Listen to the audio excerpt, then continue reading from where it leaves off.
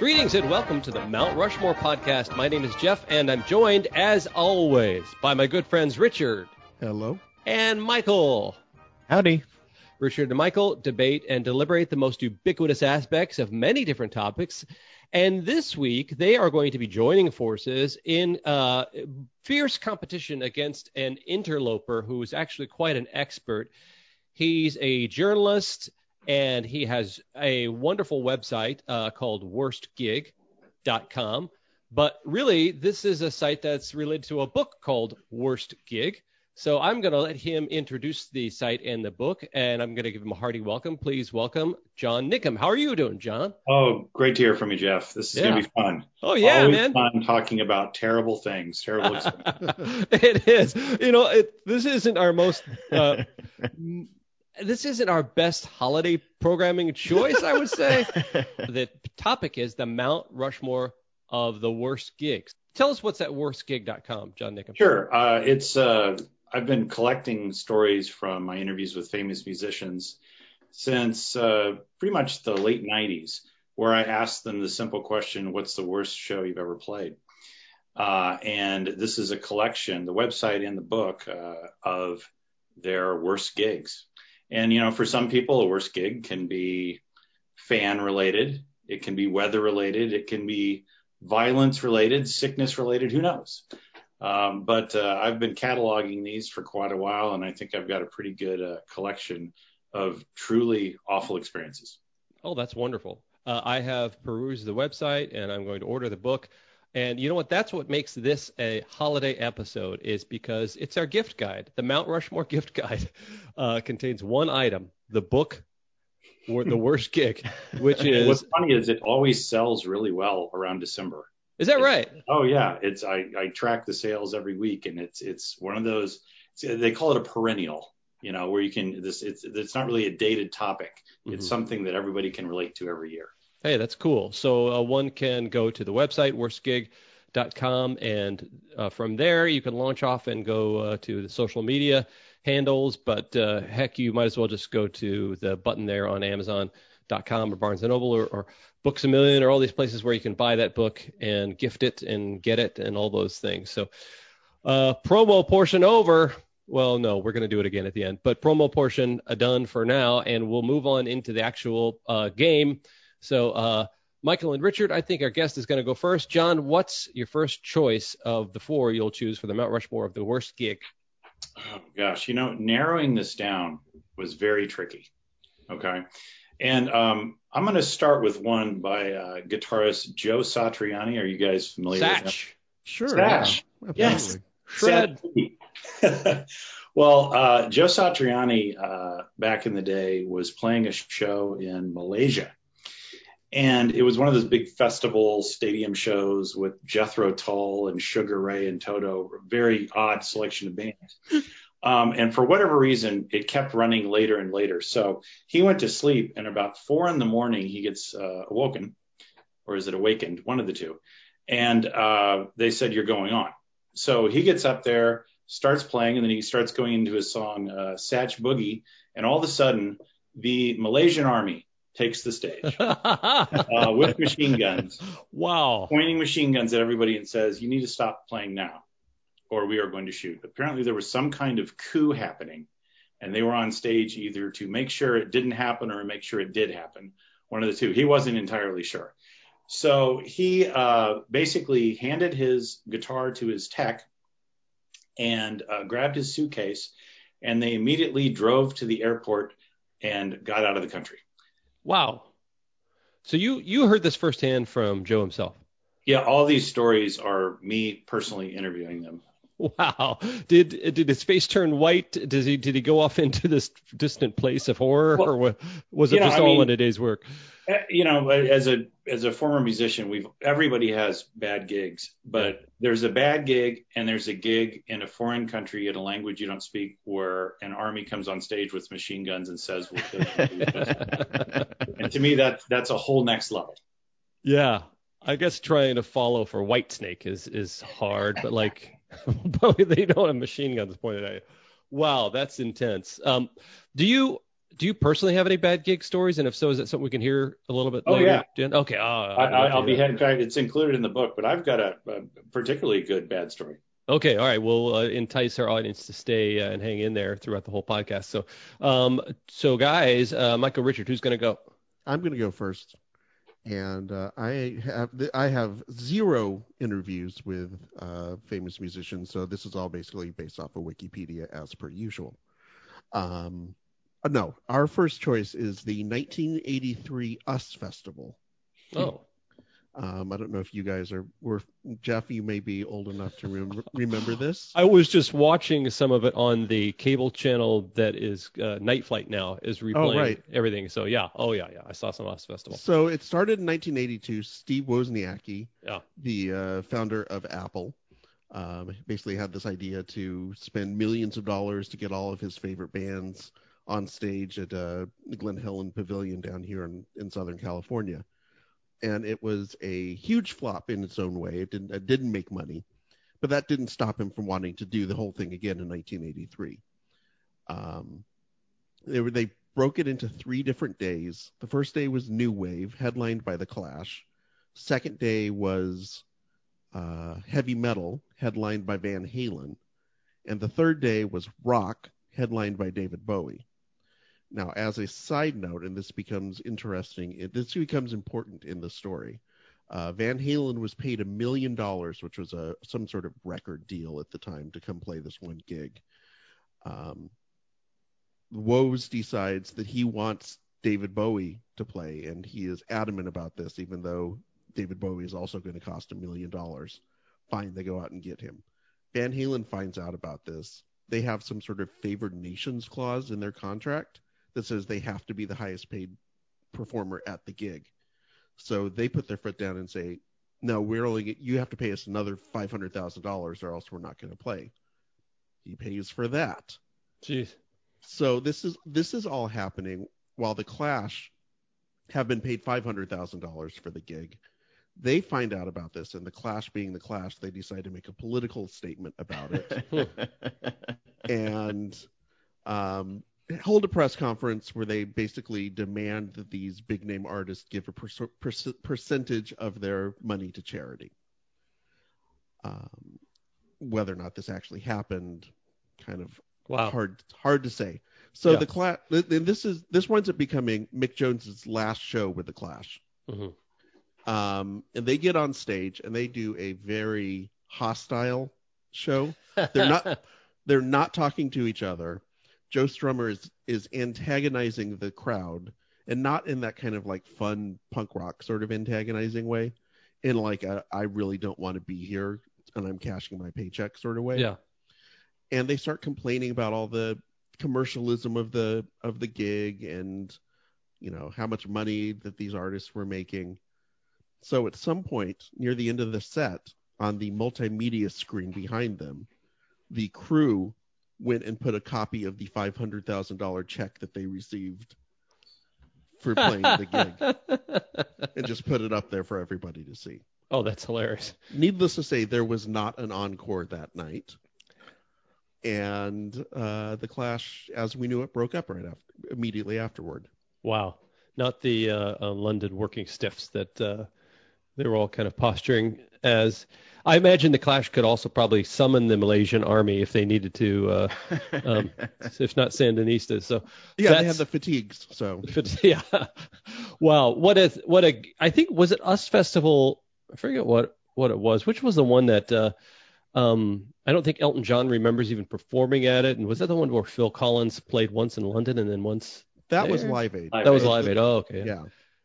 Yeah, I remember as a kid seeing this all happen. I don't know, I was junior in high school, seeing it all happen and then thinking it felt like a Pepsi Clear ad, the whole thing. Just so 80s, barfing all over our TV. Yeah, that was Van Halen was, I think some of their writer notoriously has the no brown M&Ms clause within it, that if you can believe David Lee Roth having a justification for something as diva-esque as that, but actually saying that, you know, they have these huge they have a huge front line. So if anything goes wrong with all these trusses and Marshall stacks, or I don't know, Eddie was PV powered stacks or whatever, they're going to die because of all the infrastructure that they have. So David Lee Roth was saying, we want detail-oriented people to put our shows on. So that's why we say no brown M&Ms, because if they're not paying attention to the M&Ms, they're not paying attention to the fact that we need a stage that can support 50 tons of frontline gear. So, by the way, Mr. Professional David Lee Roth showed up 3 hours late to the gig. Bombed to the point where he could barely stand and slurred his way through the show. So let's keep that in mind when we're talking about brown M&Ms. Yeah. Crazy from the heat. Okay. All right. So John Nickham, what's your second choice? My second choice, this one's kind of sad, but I wanted to go with this one anyway. I interviewed Graham Nash. Sad like four white men podcasting sad? Okay, that's not so much sad as it is pathetic. Expected. Okay, expected.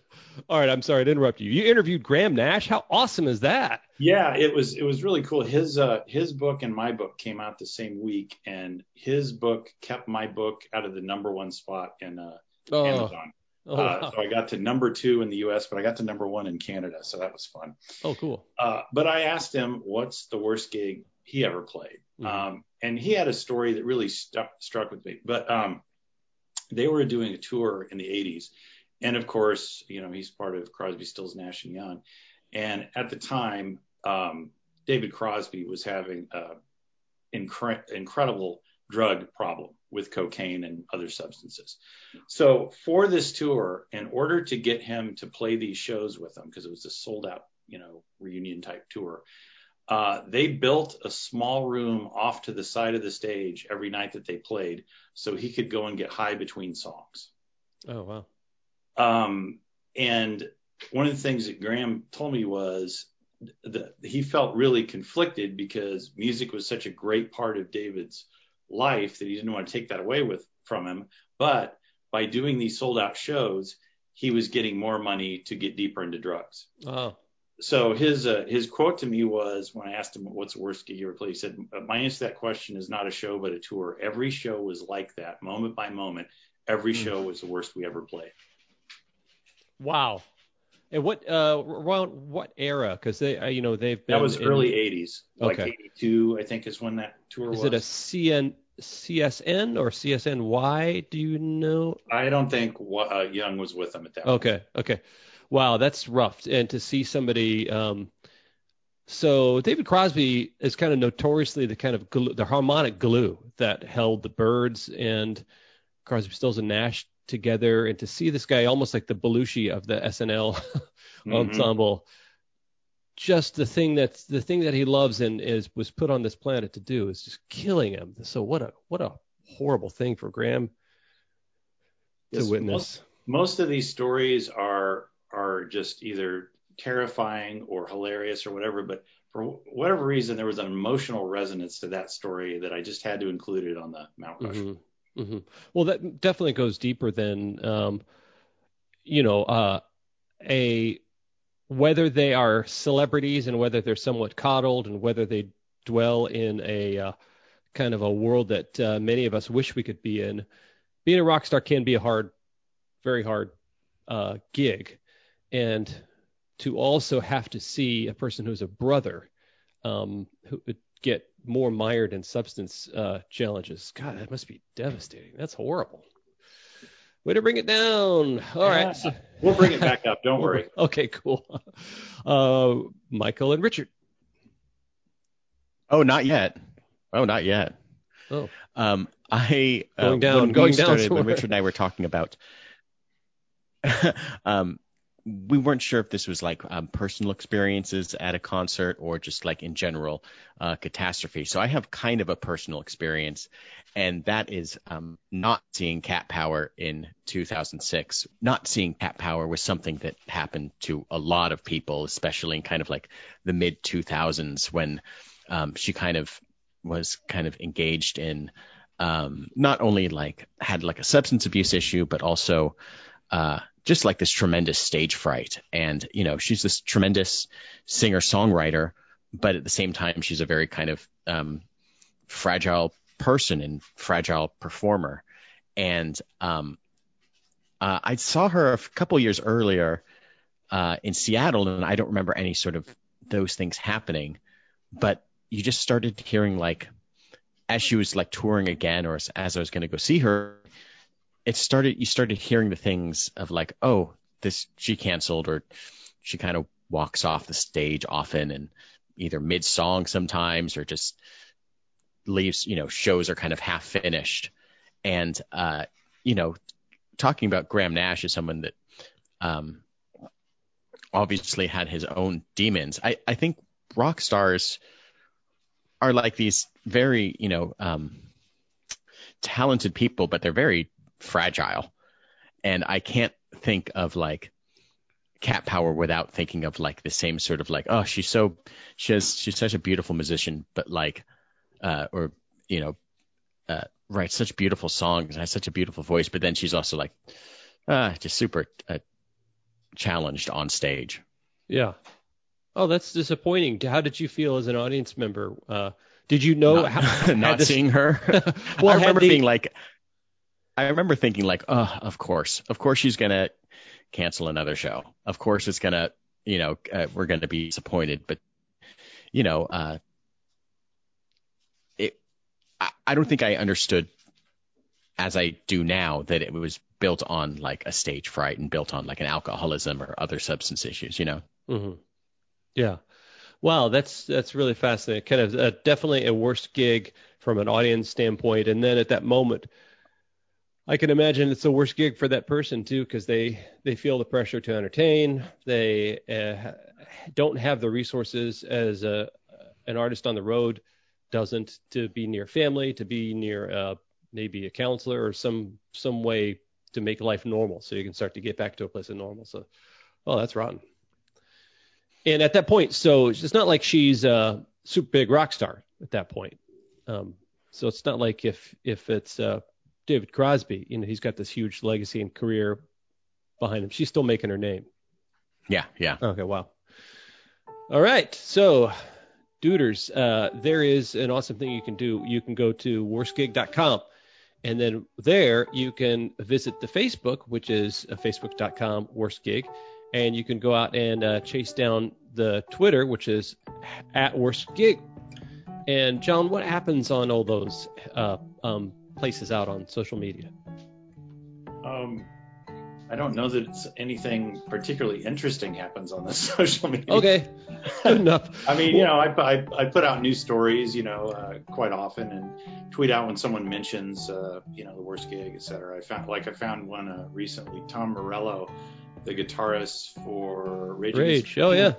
He just did this master's class series, and in his booklet, he has a section about bad gigs, and he has a whole thing about worst gig, and gives a shout out to me and says, check out the book, check out the site. So every now and then, you're still getting love from all these musicians who's heard about this and appreciate the site. Well, that's cool. Tom is like the Ubermensch of rock too, so it's pretty amazing guy. Yeah. Well, that's super cool. So, you can give the gift of the worst. You can give the worst gift this year. Give your friends the worst gift by going to Amazon or any other bookseller. Actually, support a local bookseller if you can. They're doing have as much of a rough time as everybody else is, and buying that book and giving it to your friend who's either a fan of music or just a fan of entertainment stories of the when things go wrong. So you could also do us a solid and go to the place where you got this podcast and go back and dig through our past episodes and download, rate, and review previous episodes. We'd love for you to also share them. We have social media sites too, Twitter, Instagram, Facebook, and something you can do there is you could suggest future topics. So that would be super cool. We'd love to jump out of our kind of brains and the things that we choose to do and jump into your brain and hear what we suggest, because previous people who have done that have ended up being on the show. You don't have to, but you could. Who knows? It's Zoom. We can find you. We can talk to you. So there's that. And We're going to go to our second half with John Nickham, author of Worst Gig, telling us his third choice for the worst gig ever. You ready? Lay it on us. All right. This one is not a downer. This one is, in my opinion, hilarious. I think one of the things that is particularly appalling when you're playing a show is the level in which people aren't paying attention to you. So this is one of those stories that I love. This is by the band Cowboy Junkies, which was Nice. from Toronto.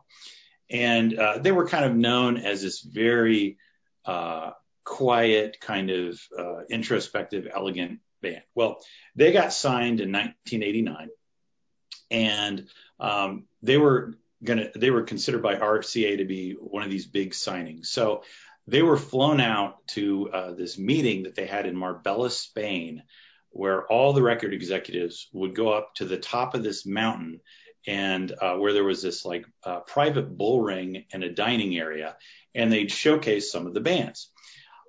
So they take the band out here, and by this point, all the record executives have been there for hours, and they can't leave because you have to be bussed up to this mountain, and the buses kind of drop you off and don't return until the event's over. So not only have they been there for a conference and having speeches and eating, they've been drinking all day. So all of them are completely hammered. Well, the head of the label goes up to Margot Timmons, who's the lead singer for Cowboy Junkies, and says, "I really want you to sing this song, Mining for Gold, to start out with." Well, this is an a cappella song, meaning she's just going to go out and sing it by herself with no musical accompaniment. She's really nervous about it. She's really shy. Keep in mind, their record's not even out yet. They're nobodies at this point. But she decides to go out there and sing this thing. So she gets out there, and the way she described it is everybody is flat out drunk, or they're talking, or they're literally asleep. In fact, there's a guy sitting right in front of her who is open mouth snoring, and his snoring is as loud as her singing voice at this point. So she's trying to power through this gig, and it's just falling apart. No one's paying attention. And so she decides, I've got to do something to make this thing worse. I'm not gonna, have my career torpedoed in front of their label head, right? So she focuses on the very back room. She sees this guy, the one guy in the room who's paying attention. So she just starts singing to him. And she's like, he's got a really big head. And so I'm focusing on his head. And then the more she sings to him, the more it comes into focus. And she realizes, hey, I know that guy. That's Gene Simmons of Kiss. Does have a really big head. Yes. And he's the only one there paying attention, but she powers through the gig. And afterwards, he comes up to her, and she's kind of complaining. And he goes, you know what? I know that gig. That's a bad gig. I was there with you, kid. And so it made it better for her. Wow. Is that the first Nice Guy Gene Simmons story you've ever heard? I have only heard stories that involve how much money he is involved with and obsessed with. Oh. He is the type of guy, cross my palms with silver. He wants to get paid for everything they do. Yeah. So it was nice to hear that he just was supporting a fellow musician. Yeah, that's super cool. The empathy that one artist has for another, and the ability to identify with that rough situation. I as part-time stand-up comic, we tend to have the opposite. It's like if you see somebody going down, you join in the heckling of that person. You pick up a rock and pelt them with all of the other Shirley Jackson people. So what were you going to say, Richard? I was going to say that whole story just sounds like the travails of being the opening act, like times 1,000. Oh yeah, basically. Yeah. So rough, but that's really interesting. I can't imagine. They just seem so introspective in such a kind of a twee kind of group that just doesn't seem like you want to be AC/DC in that story. You don't want to be the Cowboy Junkie. So You want a Marshall Stack in that story. Yeah, you totally do. Okay. What do you got, Richard and Michael? All right, so for our third choice, and John, when you mentioned Graham Nash, I thought that we would have a duplicate pick here because my third pick is the Altamont Festival from 1969. And Crosby, Stills, and Nash were at the gig, were one of the bands that were featured. I'm not going to talk too much about the Rolling Stones and the death of Meredith Hunter. That's been covered. There's a freaking movie that essentially is about it. I would like to talk about one of the worst things that could happen to you at a gig, which is being knocked unconscious at your own gig, which is what happened to poor Marty Balin of Jefferson Airplane. They were one of the first bands that were part of the festival. And the Rolling Stones had famously hired Hell's Angels to act as security for the festival and paid them in beer, which they proceeded to drink copious amounts of before the show even started. So by the time that they were supposed to be doing security, they were good and liquored up, along with whatever else was going on.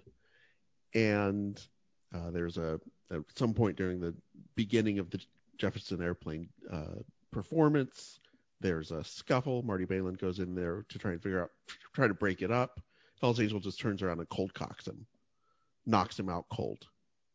Wow. That's a bad gig. Yeah. So they have to, I think they get him kind of up and upright, but he's sort of done for the rest of the show. And Paul Cantor is the guitar player, and I think the lead songwriter for Jefferson Airplane is basically, so gets up there and says to the crowd, so just in case you're wondering, the Hells Angels just knocked out our lead singer, so that's nice. And almost gets into a fight with the Hells Angels himself. Later on, you mentioned Graham Nash, John. Crosby, Stills, and Nash are playing a gig, and Stephen Stills is playing guitar and suddenly realizes that he is being stabbed multiple times in the leg by a drunk Hells Angel who has sharpened a bicycle spoke and just thought it would be funny to start stabbing the guitar player. Man. So again, the lesson, I noticed that both of my choices were festival gigs. Mm-hmm. That seems like that's a running thing. I could have talked about Woodstock, the original Woodstock, could have talked about the attempted reboot of Woodstock. Mudstock, exactly. Don't play a festival show. It's a bad idea. Yeah. Just bad things happen when you play a festival, especially one that's security is Hells Angels. Mm-hmm. Yeah, that is the fox guarding the henhouse. That's try to prevent any trouble from happening. Yeah, okay.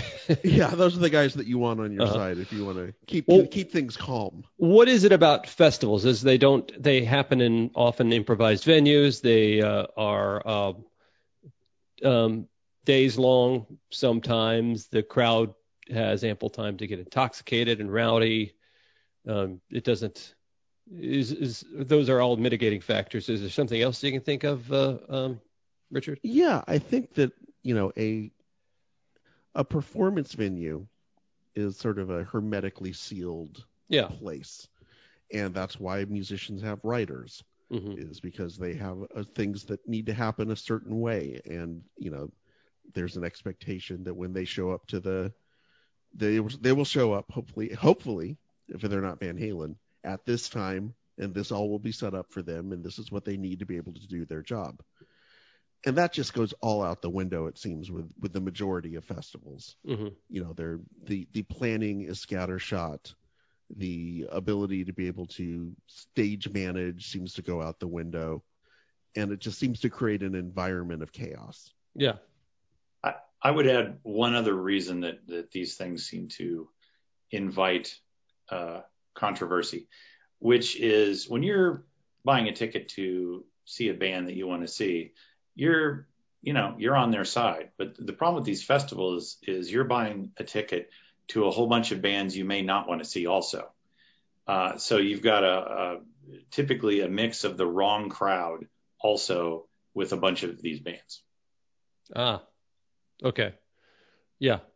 You're there for Air Supply. They're there for Alice Cooper. And you're like, oh, what do I do? Yeah. I love that festival. I love that festival. The triple sponsored by AAA. Yeah. John, I don't want to end this conversation without knowing your worst gig, and I think this might be the time to say it since we're about to hit your fourth choice. So, or a bad gig So story. you want me to do my personal story? Of Yeah, course. lay it on us. Yeah. All right. I was in a band called Easter Day, which was also the last name of our lead singer, or songwriter. Yeah, my And, sister dated him for a little while. oh, really? A hot minute. Yeah. Interesting. Greg Easterday or something like Scott Scott Easter. Easter Day, yes. Okay, yeah. Okay, sorry. And, Yeah. this is in the mid 90s in the alternative heyday. And we were playing a show in Wichita, which, as anyone from Kansas can tell you, what are the two towns that everybody hates in Kansas? Wichita or Topeka. So Yeah. we didn't want to go to Wichita, but we were playing a venue called the Aviator, this huge cavernous airplane hangar that they turned into a club. And when we got there, we counted a total of 18 people. But, hey, whatever. Not the least amount of people I've seen at a show before, so we just soldiered on. So we're playing a song, and for whatever reason, I was playing fretless bass in this band. My bass stops working. And what I realize is it has what's called active electronics, which means a battery powers the pickups. And the battery went out, which is like very unusual. These things, you change them once every 3 years or whatever. So I'm like, okay, hey, just play this one song we had called Autumn, which had kind of a longer intro.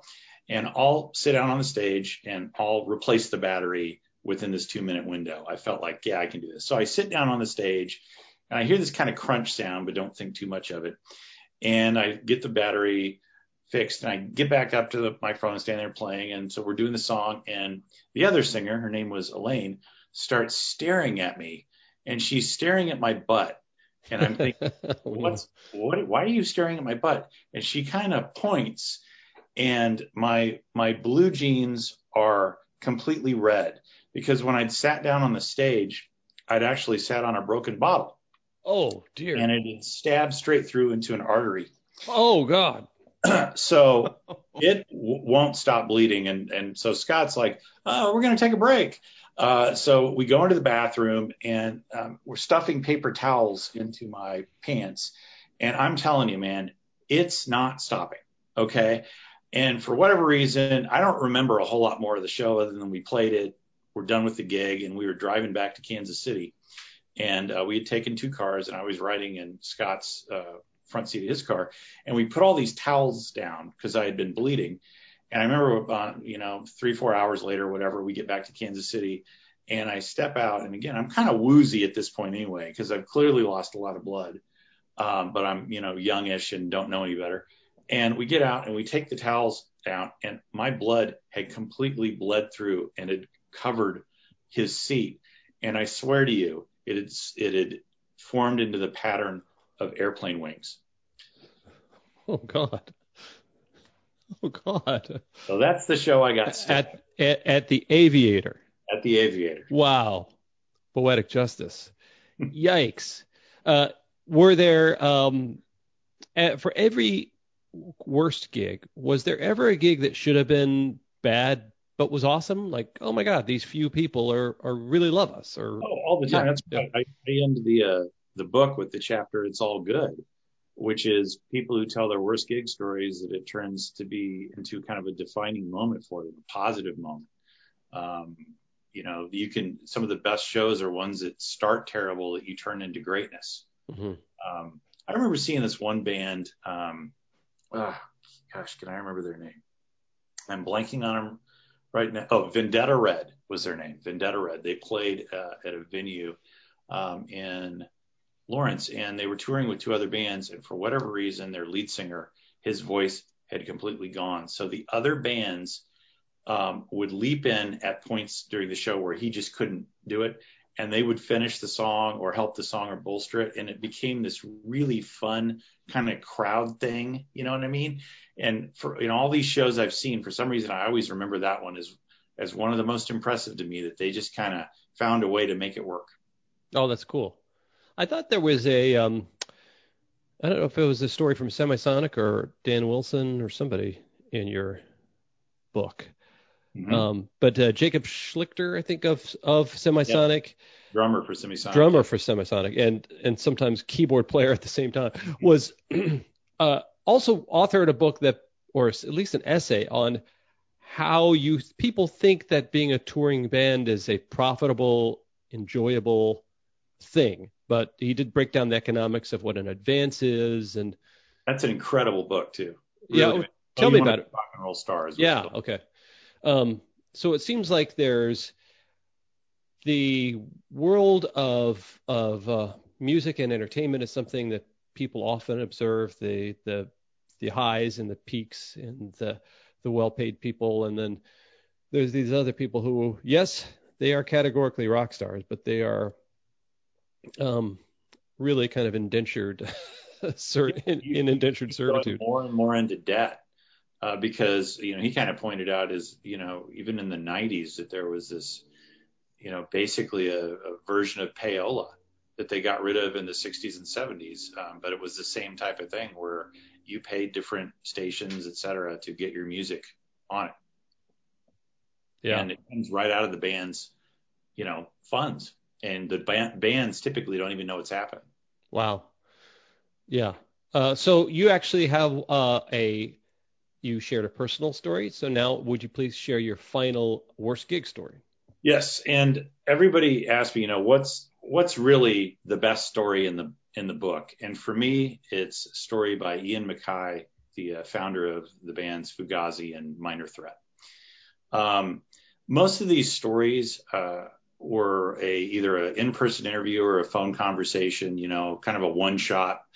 This one, Ian and I spoke, I think 6 or 7 times on the phone, and I'd recorded each time because he wanted to make sure that this story was right.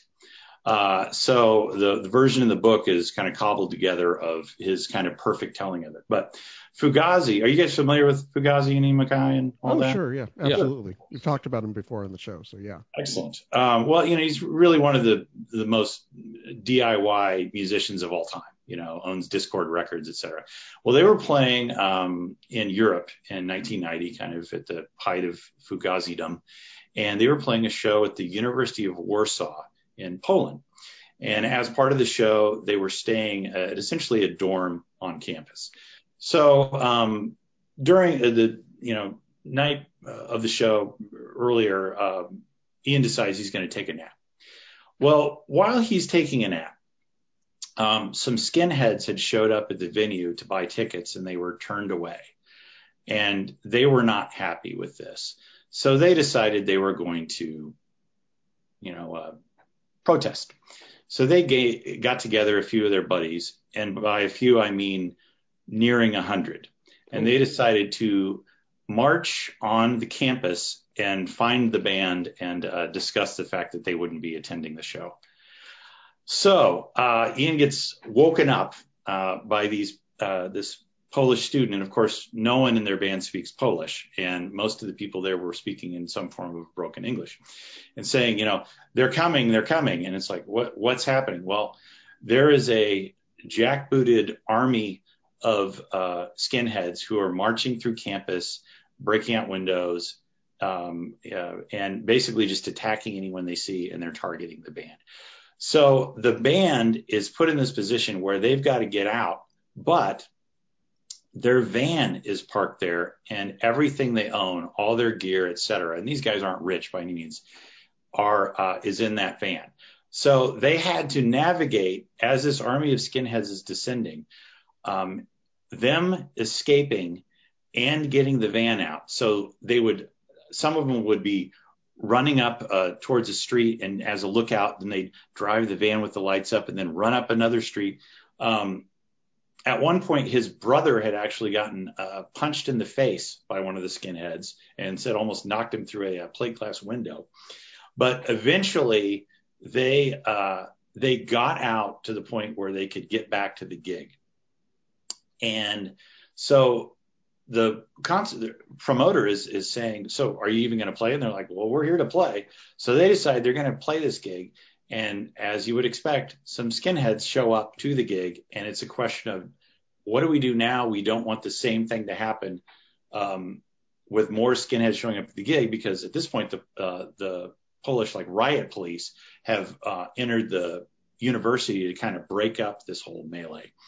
Anyway, they decide, let the guys in, and as they do, they're scanning their IDs, the skinheads that come in, and they use them later to do a class action suit against all of them, it turned out.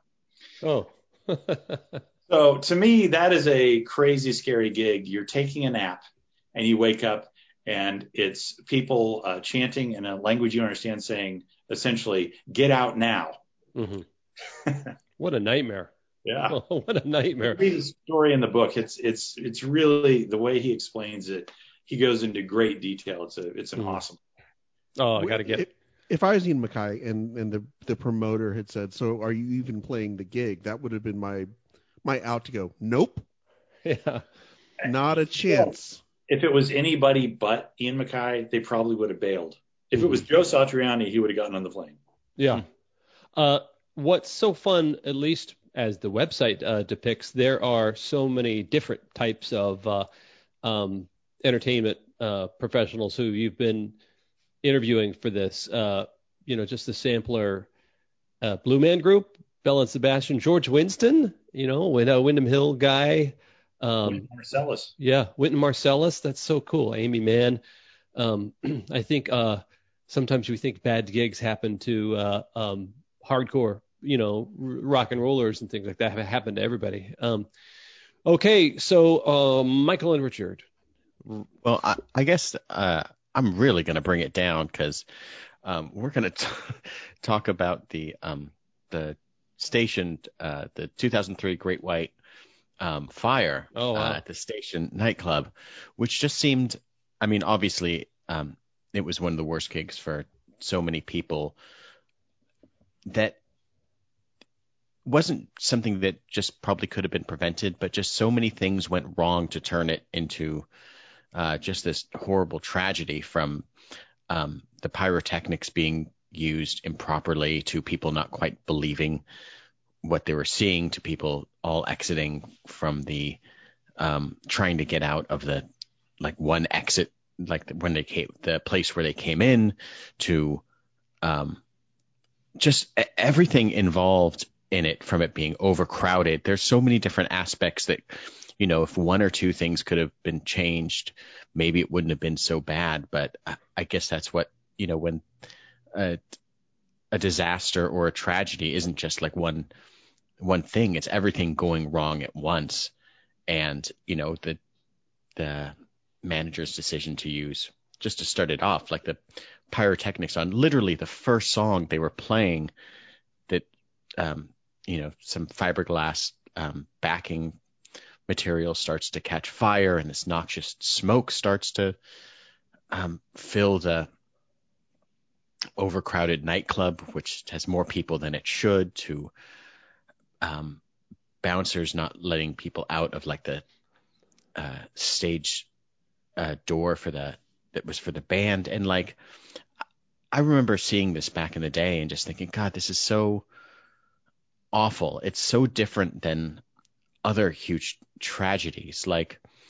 I was thinking about what it's like, just that feeling of being in a crush of people. One of the reasons why I've never gone into a mosh pit, why I've never thought to, I got to be in there with just this mass of people. This is everything that could go wrong, but then you're in an even smaller space. And I think that, I don't know, it's just, Richard warned me before we were going to start recording. He's like, well, let's put yours on at the very end so we don't bring everything down right at the beginning. And I don't know, so many people lost their lives, and so many people went to jail because of it. And it's just horrible. Yeah, just so everybody, listeners, Michael knows the difference between worst bad gig and tragedy. Yeah. So it's absolutely, I think, from the not just the artist, but the venue and all those people where you know that the entertainment industry and the music industry can be challenging and at times completely bankrupt of any good intent. But most people go into it with the idea that they're going to make people's lives better with entertainment somehow, and to have much the opposite happen. It just must be awful for those people involved. Just horrifying. I too think that, like, I think it was one of those things that happened so fast that it seems like the flames that kind of engulfed the nightclub happened within like a couple of minutes. And that is just, it's just not enough time to react to anything. And I think it was just reaction and panic. And, unfortunately, so many people died. Oh, yeah. So sad. I was thinking about this when Michael brought it up to me. And it seems like anytime there's a concert tragedy, whether that suddenly there's a reaction within the industry of, oh, we need to make sure this doesn't happen again. And maybe that specific thing doesn't happen again, but it feels like that then something else gets ignored. So whether it's the Who in Cincinnati, where it was festival seating and we need to make sure that doesn't happen again, or, with the station fire I remember it being a big deal of make sure going to gigs, they would make announcements before the gig, a little bit after that, make sure you know where all the exits are. And it's not like that was the first big fire at a rock concert, or not rock concert, but at a musical performance. John Davidson was involved in a terrible fire, and I think it was Kentucky back in the 70s, where a lot of people passed away, unfortunately. And so it just feels like the industry says that it wants to learn its lesson about safety, but I ain't buying it. Yeah. It just doesn't seem like that the rubber's really meeting the road. Mm-hmm. Whenever the P&L for that event determines, if you cut a corner here, then everybody's actually going to make money, then a corner is going to get cut. Absolutely. Yeah. Wow. Okay. Well, hey. Also, Jeff, listen. Yeah. I know that in every case that we have an expert guest on here, that we're going down. So I was taking everybody down with us. Oh, that's Michael. Very smart. Very smart. Well, Michael is not incorrect in that the odds are very often stacked in the favor of our guest, because they are the nominal expert coming in, and Michael and Richard are kind of journeymen. They deal with this whole podcast thing, topic to topic, week to week. Well, this week ain't no different. Mr. Nickum came in and suitably trounced our guys. He kind of jammed on the it's kind of like getting dunked on 4 topics in a row, you guys. You, John, chose King of Shred, Joe Satriani, in a dalliance with the Malaysian army. A very kind of sad story about Graham Nash Singh, his musical brother, David Crosby, fall deeper into his troubles with every show. The Timmons family and their record industry showcase, and how this rarely happens, but Gene Simmons saves the day on that one. And his personal story, being in the band Easter Day and bleeding out on stage in Wichita, that was rough. And then obviously the Ian MacKaye Fugazi Minor Threat story. So those are all, you would have heard little hammer sound effects. Those are all going on the Mount Rushmore of worst gigs. John, Jeff, it didn't feel like we were like opening bands to John today. It felt like we were the people in the parking lot handing out like cassettes of our work from the trunk. You were kind of parking cars. I feel like if you're in the parking lot, you were waving. We were the fans from Heavy Metal parking lot. You totally. Oh, that's who we were. You were the one selling bootleg merchandise. Yeah, exactly. Have you seen the follow up? It was like there's like Neil Diamond parking lot. I've seen there's a few of them. I think. They're so funny. So, dudes, thank you so much for doing this cool topic. John Nickum, you have many hats that you wear. You're currently writing journalism for local outlets. Tell our listeners where else they can find your work. You can find my work pretty much every week or two in the Kansas City Star. I do cover stories on entertainment, film, music, etc. And I also teach and write at the University of Kansas in Lawrence, Kansas. Right on. Cool. So I'm going to implore everybody one more time to go to worstgig.com, and you'll get a sorbet, not a sorbet. You'll get a amuse-bouche. You're going to get an appetizer of stories, and then you can do yourself a favor or give a gift to a friend by going out and getting Worst Gig, the book, which is available where all fine books are sold. So, John Nickum, it was great to connect with you once again, sir. Fun times, guys. Yeah. Really enjoyed it. Yeah. This has been the Mount Rushmore of Worst Gigs Ever. I, as always, am Jeff. I'm Richard. I'm Michael.